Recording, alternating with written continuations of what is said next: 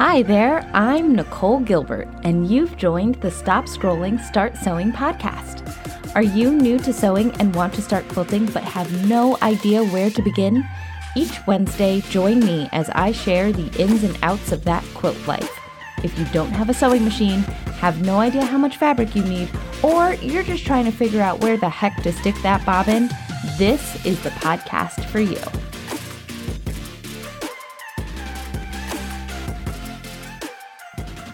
Hey folks, Nicole here, and welcome to episode 46 of the Stop Scrolling, Start Sewing podcast. I am so happy that you're here with me today. Setting up your sewing machine for quilting can be one of the biggest hurdles for those that want to start quilting, but aren't quite sure where to begin. And it really doesn't have to be. In today's episode, I'll break down the different tools and settings you'll need in order to turn the sewing machine you have into the ultimate quilting machine. Okay, guys, let's get sewing. But Nicole, I don't think I have a good enough sewing machine to quilt with. Or, Nicole, I can't afford $5,000 for a machine. I'm never going to be able to quilt. When people slide into my inbox or DMs with these kinds of statements, I get so excited because I know something that they don't. I know that you can totally quilt with the machine you already have or with a machine that will cost a few hundred, not a few $1,000s. And a lot of the ideas I'm going to share with you today are small and free tweaks that will make a big difference. So before I start with what you can do with your machine, let's start with what you can do with your workspace. A lot of the issues that people run into that make them really frustrated with quilting on their domestic sewing machines has nothing to do with the machine itself and everything to do with their setup. So here's a few things that you can do or change or keep in mind so that you kind of know in the future what you should be doing. So first, this one's more of a preference thing, but I think for me, it's a game changer, and I think it could be for you as well, is to start with a flatbed sewing table. Now, of course, not everybody has the space or room to have a designated sewing table, so I get it. But what a flatbed sewing table is the type of sewing table where when you put your sewing machine in it, the bed of your sewing machine is flush with the tabletop. So it's like one seamless flat surface. The reason why this is such a huge thing is that when you're quilting, especially when you get into larger quilts, crib size quilts, not really that big of a deal. Lap size can start to be a little tricky, but twins, queens, kings, they get heavy, and the weight of what you're trying to push through the machine will hang, and every place where the quilt has to kind of move upwards will be a drag point, and that drag point will be so difficult. It'll give your upper arms a workout. It will potentially make your stitches kind of go a little wonky because you're trying to keep a hand on the quilt, use your other hand to lift, and every way that we can minimize one more place where the quilt has to lift, the better. So a flatbed sewing machine table can be incredibly helpful, and they don't have to be. So my sewing machine table, first of all, my sewing machine table, even though it's a big mama jama, cost us like less than $100, and my husband built it. So again, just because something looks great doesn't mean it was super expensive. That being said, you could go the route of like getting a huge kangaroo cabinet and spend a couple grand, but I don't think that that's what we need to do, not for the purpose of this conversation. But another thing, if you're not handy, you don't have somebody who's handy in your life to make you a sewing machine table, you can always go with something like the Arrow Gidget. Or I know at Joann Fabrics they sell one that is super, super awesome. And it is very small. It's foldable, which is great for those of you who are low on space. So you can kind of like fold it up, slide it under the bed, put it in a closet. I actually had one of these back in the day, and it was great. So I could set up my sewing machine when I was going to use it. I could put it away when I wasn't going to use it. But it does provide you that flatbed surface. But it is a smaller table.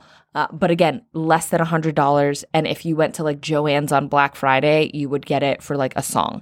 And I will link to it in the show notes. And actually, I will link to all of these things in the show notes, as well as give you a guide to download. So if you go to the show notes, NicoleGilbertQuilts.com/episode-46, you'll also be able to download kind of all of this information I'm giving you in a PDF guide as well. So that'll be great. But anyway, I digress. So that's the flatbed sewing machine table. Now, if you don't have that option, like you're like, I cannot invest in a table, I do not have the space for a table, like not an option, a sewing machine extension table might be helpful for you. Now, you're still going to have like a couple of inches lift from the table surface to the bed of your machine. But what a sewing machine extension table does is it makes your machine bed wider and longer so that you can basically butt up the end of that sewing machine table with the end of your table. And so it kind of mimics your machine being set into it. And a lot of machines come with them. Now, they come at different sizes. So I have a entry-level Brother sewing machine that I've had forever. It was my first sewing machine. I love it. I don't really quilt on it anymore. I don't really use it anymore because I've upgraded since. However, I'm not getting rid of that thing because, you know, my big machine has to go to the shop sometimes and I still want to quilt. Anyway, that machine came with an extension table. And so what the extension table is, it's like a little thing that clips onto the bed. It's got little feet. Usually they're on like springs that like pop out. And it just makes your bed a little bit larger. So I want to say that extension table, don't quote me on this because I'm not 100% sure, but I'll put it in the show notes, is probably about like 12 inches by 18 inches. But on a small Brother machine that you buy at a big box store, that actually extends the table, the bed size quite a bit. Now, to put that in comparison to you, my current machine that I use every single day that is amazing, and I would suggest to anybody who can invest in a larger sewing machine, is a Janome M7 Continental. And the extension bed that came with it, which I don't use because I do have a designated sewing table, but the extension bed that came with it is like 2 feet by 3 feet. It's huge. So you'll get different extension tables with your machines. But if you're interested in purchasing a more entry-level machine, keep an eye out for those that come with an extension table because that can also be a huge game changer for you. Now, here goes some great ways to fudge having extra large table. So the reason why you like and when I say you, I mean me and really any quilters like an extra large sewing table is that it holds the weight of your quilt. So remember I was saying that your quilt, when you're trying to quilt it, it will drag because it's hanging. So the less amount that you can have hanging, the better. It will make your life so much easier. So when you have a very large table, you can put a lot of the quilt up on the table and now it's not hanging. And so now you don't have that, gravity is not working against you and causing drag because that drag is what's going to mess up your stitches. That drag is what's going to make your hands sore. That drag is what's going to make your arms sore. And honestly, that drag is what's going to make a lot of your quilting not pleasurable. And that kind of defeats the point of a hobby. So extra large sewing tables. Now, a way to get around having an extra large sewing table if you don't have one is one, use your extension table on your machine and put your machine on top of your dining room table and set up your machine in a position on the dining room table that you have tons of room behind the machine and to the left of the machine. And so that will give you a place to keep your quilt as you're moving it through your machine. Another option is to take like those super inexpensive card tables that we all have in our garage that we like set out for outdoor barbecues and stuff. Pop that up next to the table that your machine is on, again, to the left of your seat, kind of creating an L shape around you. And that is another place that you can put your quilt, and that will keep it up off of the ground and kind of counterbalance some of that drag. I've also seen people use their ironing boards. I mean, get creative, get scrappy, but it can be done. And notice that all of the options I'm giving you thus far are things you already have in your home. You don't need to invest in more. You can. If you want to go out and buy a new sewing machine table, go for it. But if that's not in the cards for you right now, that doesn't mean you can't do this. That's the biggest takeaway I want you guys to have right now. Just because you cannot make larger investments does not mean that it precludes you from participating. Okay. So now we've done, keeping our quilts up. Another great thing that you can do is setting your tables up in a corner or against a wall so that your quilt doesn't flop off of the table on the other side. So once you have pushed your quilting through, at some point you're going to have a lot of quilted fabric on the other side of your machine, away from you, already done. And that's going to start pulling in the opposite direction, which will start, gravity, it's a tricky thing, my friend. It will start making your stitches wonky and crazy. So we don't want that. So if you set up against a wall, what will happen is the quilt will just start to puddle against the wall and bunch itself up, which is great. Now, again, if you're on a tiny table where your machine is only 6 inches from the wall, this can be problematic. Not going to lie, because it will start to bunch up and then it'll be pushed up against the back of your machine and then you don't have any room left to put your quilt through. So keep that in mind. I have a larger machine table. So my table is about 4 feet deep and my machine is all the way at the edge. So I've got about 3 feet behind my machine, which is helpful. But again, if you can't put it up against the wall, maybe instead of when you get to a certain point, you take that folding table or ironing board that you kept to your left to hold the fabric on before it went through the machine, and you shift it around to the other side. So now it's catching the fabric that's on the other end. And if you have just tons of ironing boards and folding tables, you can set them up all over the place. I've done it. My husband thinks I look like a crazy person when I did it. Didn't care because I was having fun, and he could go hang around in the garage if he wanted to. So that's some things that you can do with your workspace to make it more enjoyable. And I will say that gravity drag, that's what I'm going to refer to it as. I'm sure that's not exactly what people would call it, but whatever. That gravity drag is a large portion of what makes quilting on a domestic machine not cool. Okay, now that we've talked about your workspace, let's talk about setting up your machine, like actual settings and things to use on your machine, because you would actually be amazed at what you can do with your machine.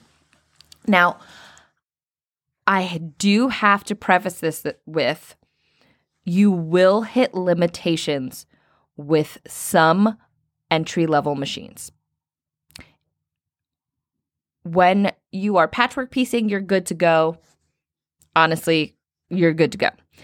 However, once we get to the quilting portion, what happens is you now have your backing layer of fabric, you have your batting, and you have your top layer of fabric.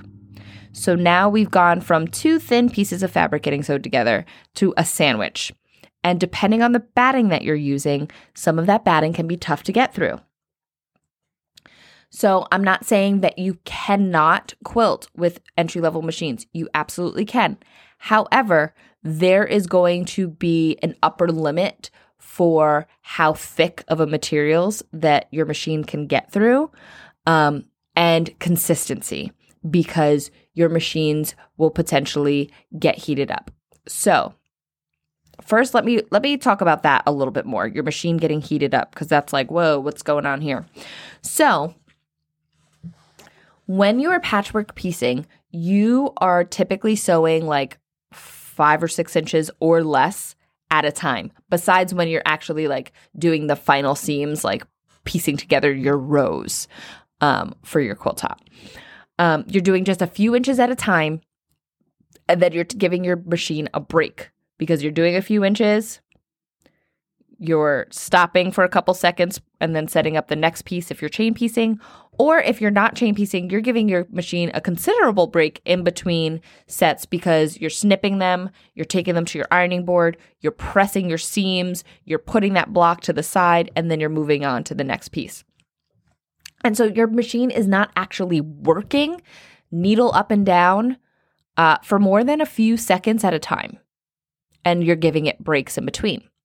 When you're quilting, that does not happen. You will be running, let's say you're just straight line quilting, stitch in the ditch, stitch by the ditch, some, very basic echo quilting. All of these things will have you continuously quilting for several minutes at a time, which is very different than patchwork quilting. And different machines have different motors, and the motors have only so much life in them as far as how much they can work in one session. And you may have already guessed this, the more introductory your machine is, the smaller and weaker your motor. Again, doesn't mean you can't do it, but you have to have some concessions of what you can do. Have you ever been to like a tailor? I always think of my husband is in the military, as many of you know, and we will have to go to what's called clothing and sales. And there's always this room in the back with like 4 women at industrial, jukey sewing machines, and they're just ripping through all this fabric, and it's nonstop. Those machines are beasts. The brother that you get off of the shelf at a big box store that's less than $150 is not a beast. You cannot think that you're going to sit down at the beginning of a day and do 8 hours of quilting, not patchwork piecing, quilting, and it's going to be pain-free on that machine, because it's not. It's going to overheat. You may potentially get skipped stitches. This is the name of the game. Doesn't mean you can't do it. It just means that while somebody who has a machine with a larger motor can sit down and quilt for 3 hours straight without stopping, you might not get that amount. The amount of quilting they get done in that 3-hour session, it might take you 3 days, because you're going to quilt for a half an hour, give your machine a break, go get a snack, whatever, quilt for a half an hour, go get a snack, take a break, whatever. And it's going to take you a little bit more, because you have to let your machine rest. So that is kind of what I'm saying with that as far as motor and power. And by giving your machine those rests and those breaks, you're going to avoid the overheating issue, the skip stitches issue, all of those kinds of things. And skip stitches come from so many different things. Dull needles, wonky thread, wonky tension, like all of these things can create skip stitches. I'm just saying in reference to your motor. So all of that to say, you can absolutely quilt with some of your more introductory machines. You just have to make concessions. That's all. Not a huge deal. And honestly, when I think about it, when I had a more introductory level machine, I was working full time. My husband was deployed. I had a lot of stuff going on in my life that I really didn't have 8 hours to sit down and bust out on my machine. So you might not even notice it, depending on your lifestyle. Now I would notice it, but it's mostly because I'm like, guys, this is what I do. This is what I do for a living. And so I'm at my machine a lot, like a lot. So it's different. Okay, so setting up your machine for quilting. I know that was so, it was, I mean, I'm, you know me, I go on tangents. So first we are going to start with actual attachments and adjustments that you could make to your machine. So with the attachments, now we all know with patchwork piecing, a 1/4 inch foot is incredibly helpful to maintain a regular seam allowance. Now there are 2 different feet that I suggest you look into. And again, they will depend on what your machine uses. So if you have a regular, plain old sewing machine that doesn't have any bells or whistles, your regular, on a Brother, I want to say it's an A foot, is all you need. And no, I take that back. You're going to need a walking foot. I'm thinking of my Janome right now, which is a totally different beast, or my Pfaff, which is a totally different beast. Okay, so you're going to need a walking foot. And so with the walking foot, the actual foot itself looks pretty normal. It looks like an A foot, but what happens is it's got this little plastic, sometimes they're circular, sometimes they're round, sometimes they're oval, on the back of it, like attached to the shank of the foot. And what it does is it allows the foot to hop. And the reason why you want that is that when your fabric is as thick as it's going to be when you're putting together a quilt sandwich, because remember, we've got the 2 layers of fabric, the top and the back, and then we've got the batting in between. Your feed dogs, which are those little metal teeth on your footbed that raise and lower to move your fabric through, if you have just a regular presser foot that's just pressing down and those feed dogs are moving, with how thick it is, the top fabric isn't going to move with those feed dogs, and you're going to end up with crumples and rumples. No bueno. And so what a walking foot does is it allows it to hop. And that hopping mixed with the motion of your feed dogs will evenly move your fabric through your machine so that you can get neat stitches. Now, if your machine did not come with a walking foot, which is totally fine, a lot of machines don't come with walking feet. You can find them on Amazon. You can find them at your local quilt shops. You can find them at Joann Fabrics.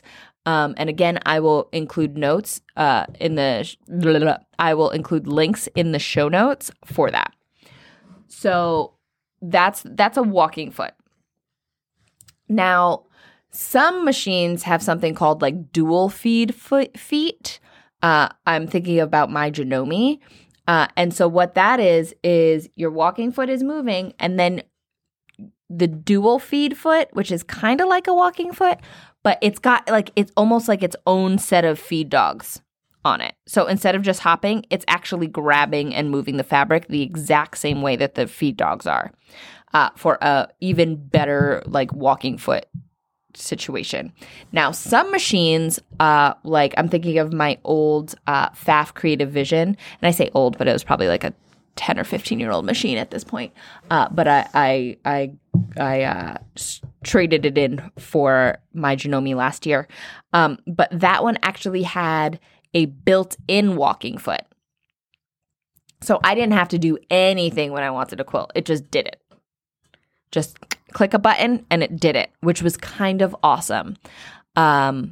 So if you're in the market for something that's a little bit more set it and forget it, the Pfaff has a great built-in system for that.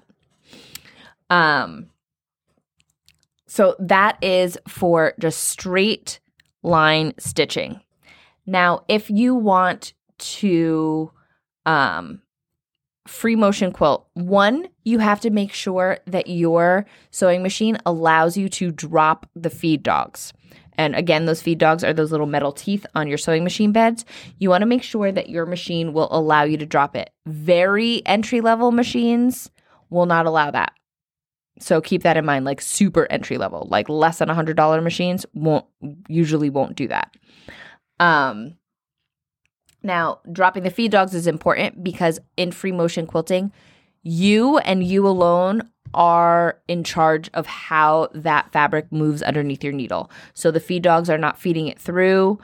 Your hands are moving the machine and are moving the fabric, and how fast you move that fabric is also going to regulate how long a stitch you do. So there's a learning curve at free motion quilting. I don't really suggest I take that back. I always suggest that everybody try everything because, like, what are we doing here? It's a hobby. Try it. But if you haven't straight line quilt yet, please do that before you try free motion quilting. Because there's some learning curves and things that you can kind of get under your belt so that's not what's keeping you from free motion quilting. Okay, moving back to what I was saying. So you want to be able to make sure that your feed dogs will drop. So that's one thing. Then you'll want to use a darning foot or an echo foot. So a darning foot is the one with a spring around it, and it's usually got some sort of plastics or metal circular eyelet for a foot, and it hops as you're going your free motion quilting.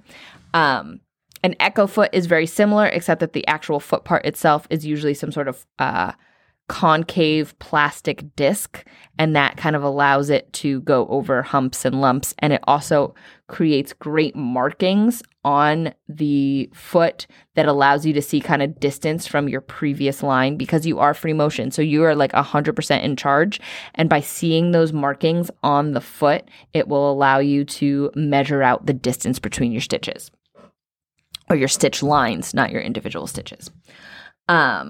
You'll also, whether you're free motion quilting or you are straight line quilting, you will want to use the needle down function. Now, not all sewing machines have needle down. Again, your very entry level machines will usually not have a needle down position. Now, what a needle down function does is every time you stop, you lift your foot off that pedal, instead of the needle lifting up and out of your fabric, it stays down in the fabric, which holds it in place, which is huge when you are quilting because then you don't end up with like wonky lines. And it's a must for free motion quilting for sure. Now, something else to keep in mind is adjusting your stitch length on your quilt. A longer stitch length for straight line quilting will be incredibly helpful, and it will keep you from having a lot of frustration because when you use a shorter, the depth of the quilt sandwich mixed with a short stitch length will be incredibly frustrating because your stitches will knot, your thread will break, it'll be like a whole thing and super, super annoying. And really all you have to do is have a longer stitch length. So I would say your usual patchwork stitch length is anywhere from like 1.8 to 2.4 millimeters. When I am straight line quilting, I'm using like a 3.5 to 3.8 length for my straight line quilting. Now, fun fact, if you are free motion quilting, your stitch length should be 0. And the reason why we do that is really just to take some pressure off of the motor, because whenever you have a stitch length set, your feed dogs will move. If you've dropped your feed dogs, we don't want them still moving. Even though they'll be like out of the way and they'll be lowered, the motor will be sending it power as if it were supposed to be moving. And we want to save all that power, and we don't want to wear out your motor. So we want that stitch length to be 0. Some of your more electronic machines, once you pick all the appropriate settings in your machine for free motion quilting, will automatically turn that stitch length off. So that's something to think about. But for those of you who are using more basic or mechanical machines, you will have to set those things up for yourself. And then last setting on your machine that you're going to want to adjust is your tension settings. And that really is going to be test. I always have a test set of the fabric sandwich that I'm going to be using so that I can test the tension, because that's another way that you can frustrate yourself and get snarls and just really take the fun out of quilting at home. Whew. Okay. Now, last but not least, let's talk about some helpful tools for machine quilting. And really there's 2 that I think of. So the number 1 I would say is the Supreme Slider, which is a Teflon sheet that you can put down that allows your quilt to glide more smoothly along your tabletop. Now, my tabletop that I have, my husband built my table, and it is a solid wood table. But I have a cutting mat on the left side of my table, and it's a pretty awesome cutting mat. It's a, Lori Holt for Riley Blake Designs cutting mat, which I'm obsessed with. It's like 3 times the thickness of like a Fiskars cutting mat, and it's everything. It's also incredibly non-slip, which I love because my fabric and my rulers don't skid around, but super bummer when I'm quilting because it's non-slip, meaning my quilt will not glide along it. So I can take it off, which sometimes I do, but more often than not, I just put the Supreme Slider on it and it's like butter. Your quilt just glides over it. Now, some people say it doesn't make a big difference for them. I think really what it comes down to is what your surface of your table is like, because some people's tables are pretty smooth and slick on their own. And so then they put the sheet down and they're like, I don't see a difference. And it's because you've got a pretty decent surface and that's kind of as good as it's going to get. But if you have something like mine where it's very anti-skid, that sheet is going to make a large difference for you. And then something else, if you are free motion quilting gloves are great. So they have non-slip fingertips, which allow you to get a really good grip on your quilt as you're moving it under your needle. And it allows you to be like really sure about your motions, which is big. I like Machingers. It is the brand that I use, but there are several other brands out there. And again, I will link to all of this in the show notes. Okay, guys. So there you have it. That's kind of like the nuts and bolts of how to make your domestic machine work for you. And you'll notice that I didn't have you going out buying a ton of stuff. A lot of it was just settings and using stuff that you already have at home. So a quick recap of what we've gone over here today. So when you're setting up your workspace, we want to make sure that we have a large flat area, and that could be achieved by having a sewing machine table where your sewing machine is flush with the tabletop. You can use an extension table. You can set up card tables and ironing boards around you. And all of this is to counteract the gravitational pull that will happen with your quilts. And then when you're setting up your machine, we'll want to adjust your stitch length depending on the type of quilting that you're going to be doing. Use the appropriate foot depending on the type of quilting that you're going to be doing. And then you'll want to adjust your pressure foot pressure, adjust your tension settings, and use the needle down feature if you have that option. And then also lower your feed dogs if you are free motion quilting. And there are always additional helpful tools for machine quilting, and 2 of my favorites are using quilting gloves, such as like Machingers, or use Supreme Slider Teflon sheets to allow your quilt to glide better. I will have all of this in the show notes at NicoleGilbertQuilts.com/episode-46. I also have a PDF guide, which is setting up your machine for quilting checklist that you can download, and you can do that at NicoleGilbertQuilts.com/episode-46 as well. And guys, you have just finished another episode of the Stop Scrolling, Start Sewing podcast. Thank you so much for hanging out with me, and make sure you never miss an episode by hitting subscribe wherever you listen to podcasts. Now stop scrolling and start sewing.